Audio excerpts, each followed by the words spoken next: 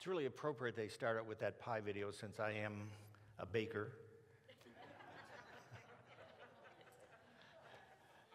Nice to be back with you again today. Boy, it's been a long time, so it's really good to be here and to be able to worship in person with you again.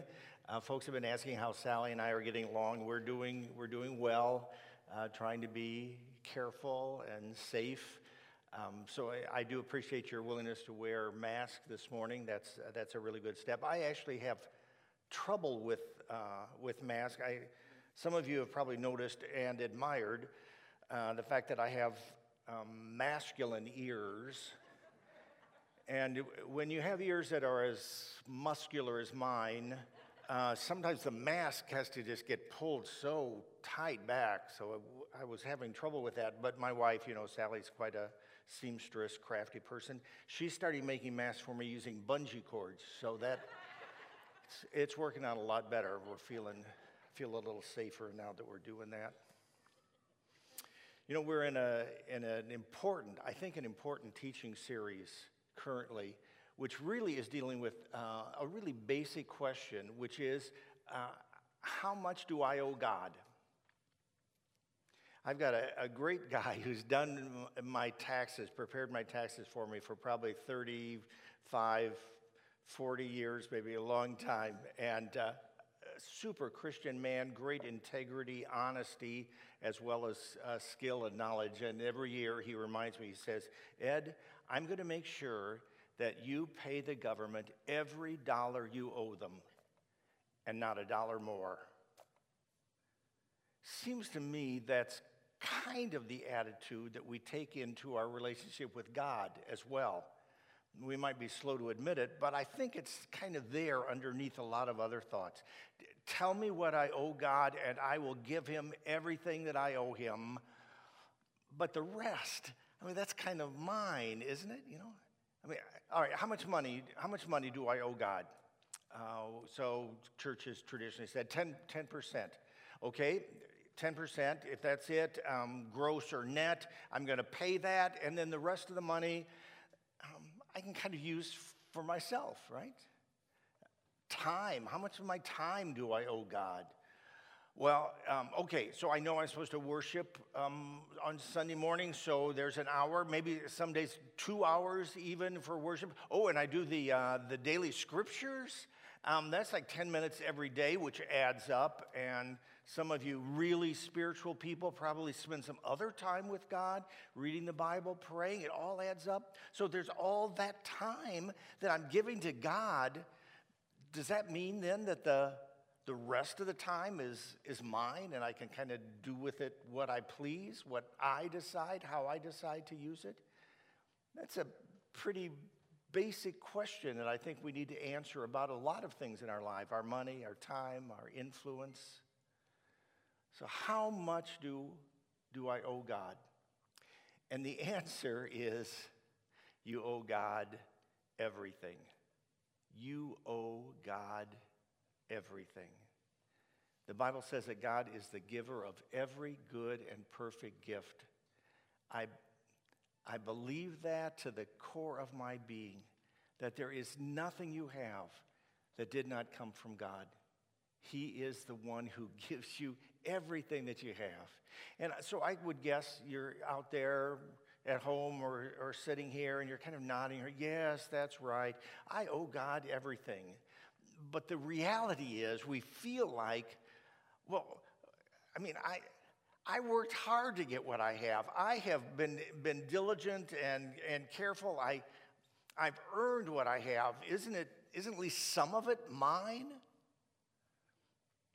And the answer is, you were able to work hard because God gave you a strong, healthy body. God gave you the opportunities to earn the money that you've earned.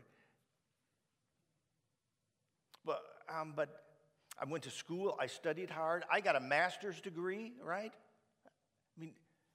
God says, but what if your IQ was 20 points lower? How many diplomas would you have on your wall then? Everything we have, we owe to God. I I appreciate so much the line in the song that we sing often, and I think maybe we're going to sing it today as well. It says, "It's your breath in our lungs, so we pour out our praise." We pour out our praise. I mean, do you understand what that's saying? You would not even be able to praise God if God didn't give you the breath in your lungs, the life to be able to praise him. If God hadn't loved you first, if God hadn't wooed you and called you, you wouldn't even be able to give him praise. I really appreciate a picture, a painting. It's called Forgiven. I think maybe we're going to have it here so you can see it.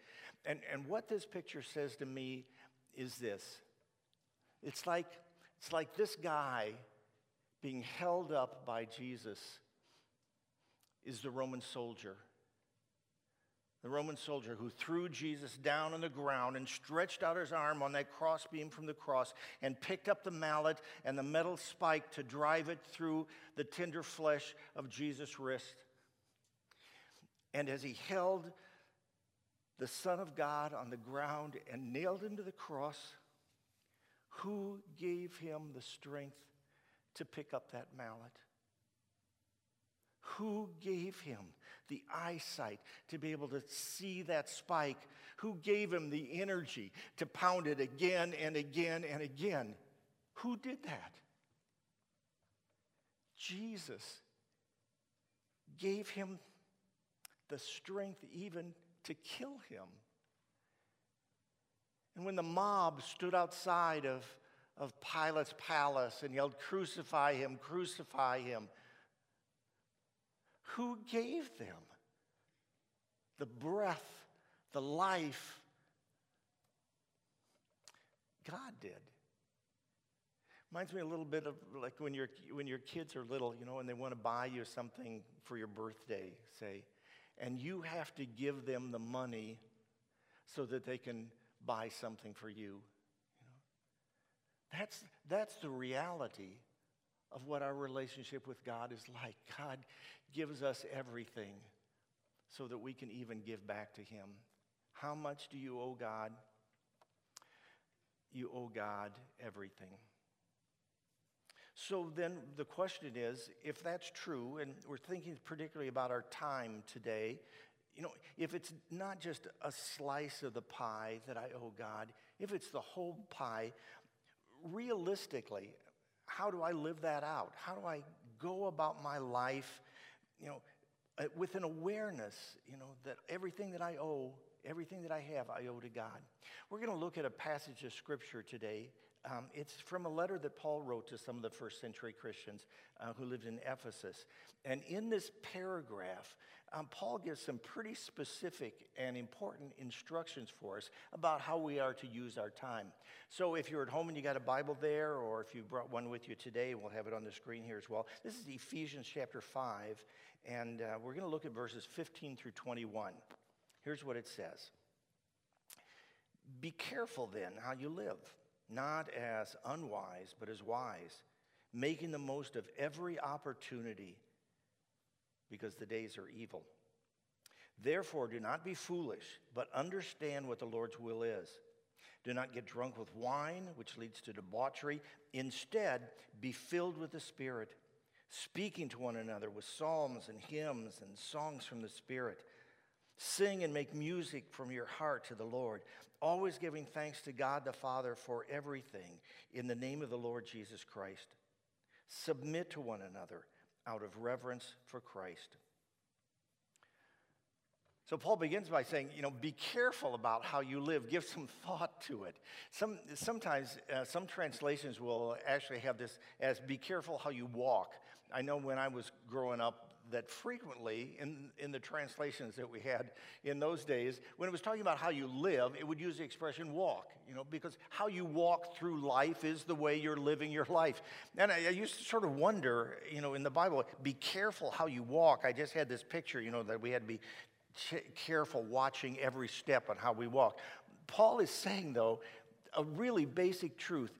Be careful how you live. Think about how you live. It's so interesting to me that some people are very meticulous in keeping records and keeping track of how they spend their money, down to the last dollar. They know where their money goes. They keep track of it all. I admire people like that who are, those good record keepers. I had a friend in college who, when he would buy a new suit or sport coat, would put a note card in the pocket, and every time he wore the coat, he would check it off so that when he was done with it, he would know how much it cost him each time he wore it. That kind of mentality, I have great respect for it. But what surprises me is that we can be so careful like that in some areas of our lives, like our finances, and totally the opposite in how we spend our time. And I'm probably as guilty of this as anybody. In fact, even more so now that I'm retired. I mean, people will say, so what do you got planned for today? Well, gonna do stuff, So, how was your day? What'd you do? Oh, did stuff, Are you careful about how you live your life? Paul says, that is such an important question that we need to be thinking about how we live our lives. Be careful about it. Now, Paul in verse 16 gives us a reason for that. He says, because the days are evil. You need to be careful about how you live your life because we're living in evil times. I suppose if we lived in a perfect world or even a close to perfect world, that wouldn't be such an issue. Paul says, you need to think about how you are living your life, how you are spending your time, because you live in an evil world. As I was thinking about this, I was realizing that when Paul wrote this to the Ephesians back in the first century, already Christians were being persecuted and opposed by the Jews who considered Christianity blasphemy, by the Romans who thought it was seditious. So those were evil times in which Paul was living and in which he was writing. And I would suppose for the last 2,000 years, as Christians have read this, they thought, yep, we're living in evil times.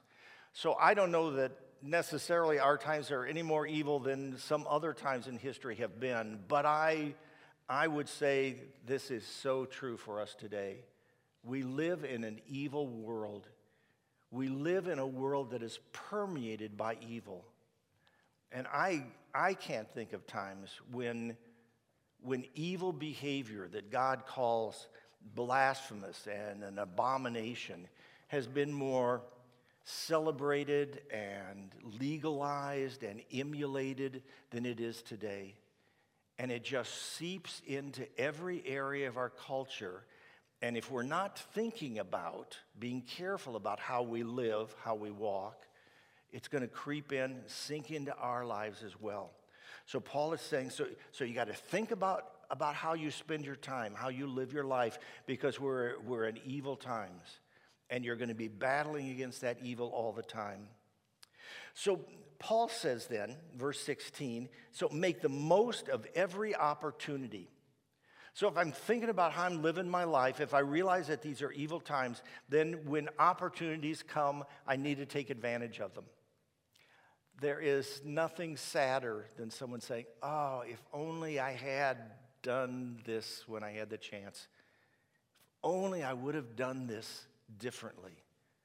Paul says you need to be ready to take advantage of opportunities when they come, because there's something about opportunities. They come and they go, and they slip through our fingers so easily.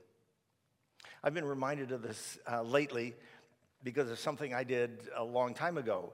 In fact, it was on November 16th, 1984.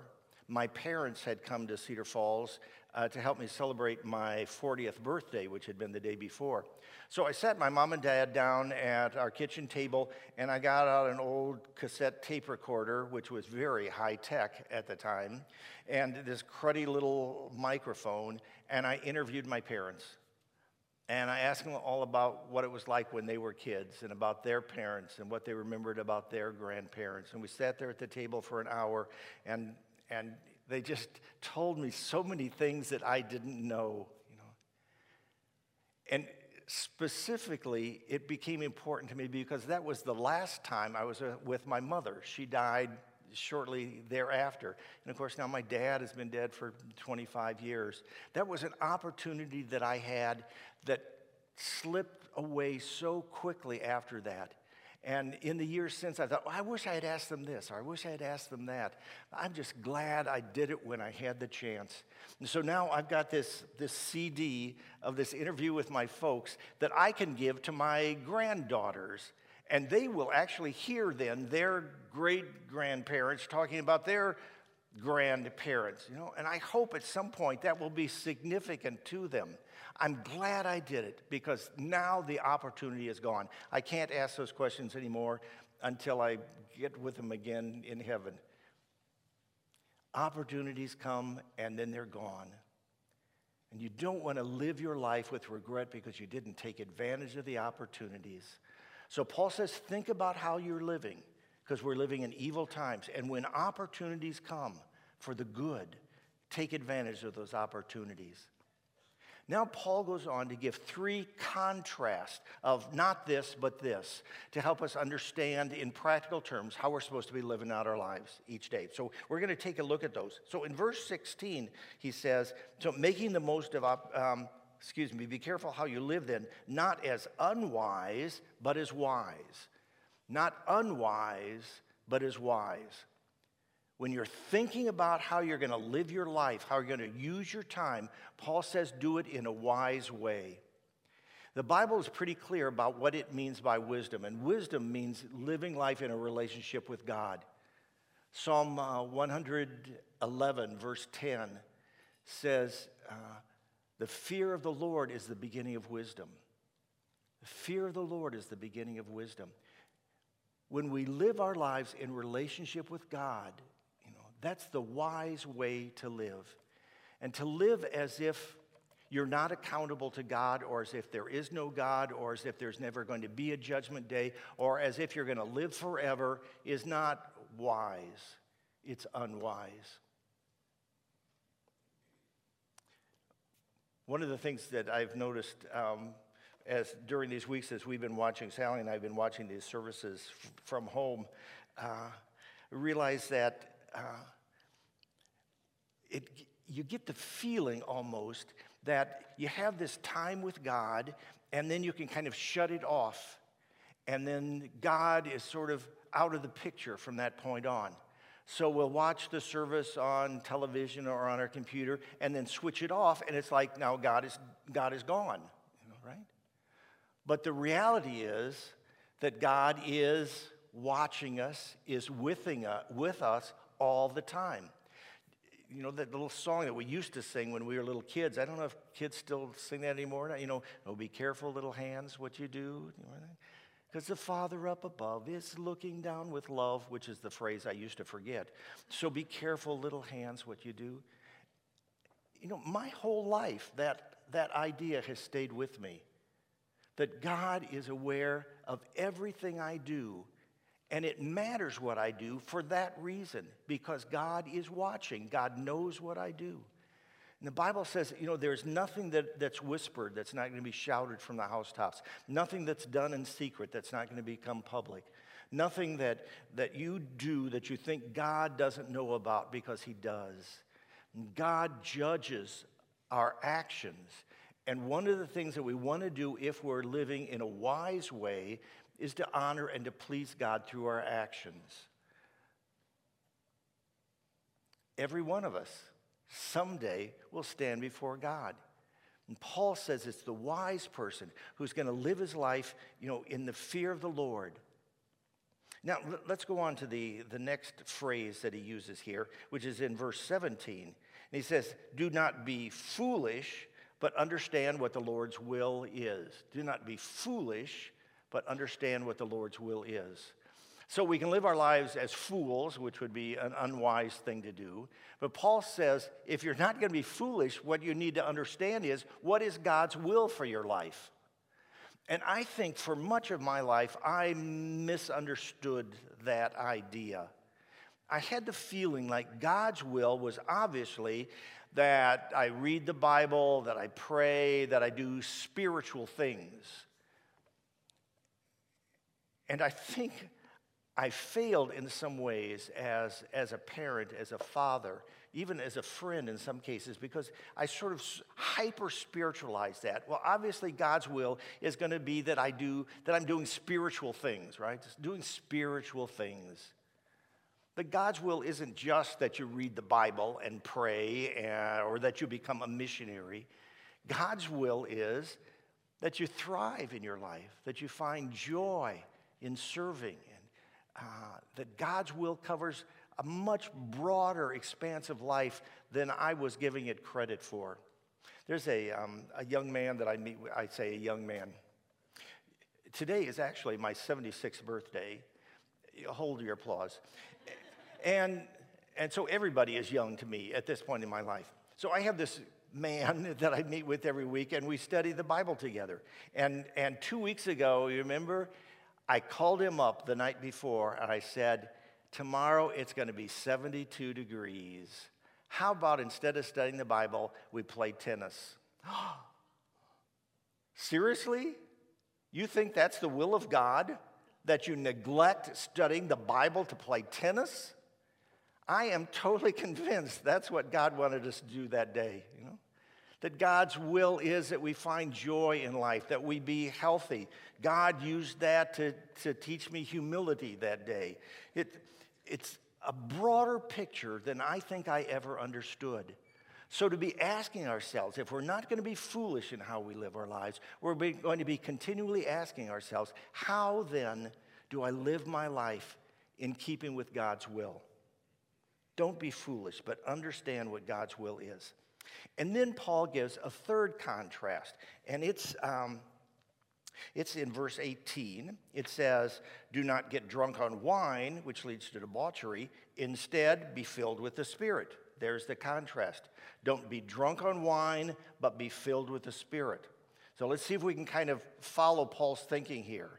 He's saying you need to be thinking about how you spend your time, how you walk through life, so you do it in a wise way that follows God's will and God's plan for your life. And now he brings in drinking. What's that have to do with it? Remember that the Bible does not say that drinking wine is wrong. In fact, it kind of exalts it several places. But what is condemned always in Scripture is drunkenness. What's the problem with drunkenness? Paul says it leads to debauchery. When a person becomes drunk, they lose control, right? They lose their inhibitions. They lose their sense of right and wrong. They do things that they regret. It leads to debauchery. Paul says that's going to be the opposite of this wise person who's trying to understand God's will and live according to it. And he says the contrast to that would be being filled with the Spirit. Not drunk with wine, which leads to a loss of control, of self-control, but being filled with the Spirit, which allows God's Spirit to control us. Now, we need to talk about this for just a minute, and sometime we maybe need to spend a lot more time talking about the role of the Holy Spirit in the life of the Christian. Basically, it's this, though, that we need to understand, that when you become a follower of Jesus, when you give your life to Him, confess your sins, ask for His forgiveness, God sends His Holy Spirit to come into you. Often it's called in Scripture the baptism of the Holy Spirit. So that started at Pentecost in the New Testament. I was with another guy, we were studying the Bible together, and we were reading about Saul in the Old Testament, King Saul, and it talked about an event where it says the Spirit of God rushed upon him. So before Pentecost, the Spirit of God would come upon a person to accomplish something for God, and then it would leave again. But since Pentecost, when a person becomes a Christian, they're baptized by the Holy Spirit. The Holy Spirit comes to indwell them, and that does not change. We don't lose the Holy Spirit, but we can dim the flame of the Holy Spirit in us. We can sort of lose His power and effectiveness. And so what the Bible talks about as the process in the Christian life is being filled with the Holy Spirit. When we sin, when we disobey God, when we ignore His will, the effectiveness of the Holy Spirit in us just sinks down and down and down. And one of the things that we need to do regularly is as we confess our sin, as we recognize that we have broken God's law, that we have offended the God who loves us so much, we not only need to ask for his forgiveness, but I think we need also to ask the Holy Spirit to refill us with himself and with his power. That's what God wants to do for us. And so Paul is saying, don't get in that kind of state where you're losing control, but allow the Holy Spirit in you to work to bring about his will. And so then he gives some examples of what it's going to be like when you're living a Spirit-filled life. And he gives 4 of them. He says, sing and make music from your heart to the Lord. So when you're filled with the Spirit of God, praise and worship to God is a natural part of what your life would be like. Now, I've heard some of you sing. I'm not sure God wants you to sing to him. I remember my mother was a hummer. She was always humming as she was doing things at home. And what she was humming were hymns. And that impressed me, that part of her relationship with God was always just kind of there in her mind. Singing and praising God can be a part of our relationship with God. Just an attitude of appreciation to God and wanting to praise and worship him. The second thing it says is to speak to one another with psalms, hymns, and songs from the Spirit. That's encouragement. We need then not only to have that joy in ourselves, but to be able to share it with others, to encourage them. That's part of the role of the Holy Spirit through us. Third thing, always giving thanks to God the Father for everything in the name of the Lord Jesus Christ. That's gratitude. There's nothing that is a stronger mark of God in our lives than gratitude. When the Holy Spirit is in us, we realize that what we have comes from God, and we are grateful for it. And then finally, it says, submit to one another out of reverence for Christ, which is humility. It's trying to live like Jesus, who the Bible says, didn't come to be served, but to serve and to give his life as a ransom for many. So as I have been thinking about this teaching for the last few weeks and realized that at this point in my life as a retired person, it's become really important that I be more intentional about how I spend my time, how I walk through life. And you may be at a very different place in your life right now. But for all of us, I think, God is calling us to live our lives in a way that's going to honor and to glorify him. Let's pray together as we ask for God's help in this process. Lord God, you have given us life, and we thank you for that. But time is one of those resources that is limited and irreplaceable and is too soon gone. And I think as we've gone through this terrible pandemic, we've recognized that life, earthly life, can come to an end for anybody at any time, at any moment. And we need to be careful about how we use and spend our lives. Help us to want to live, to walk as disciples in Jesus Christ. And it's in his name that we pray.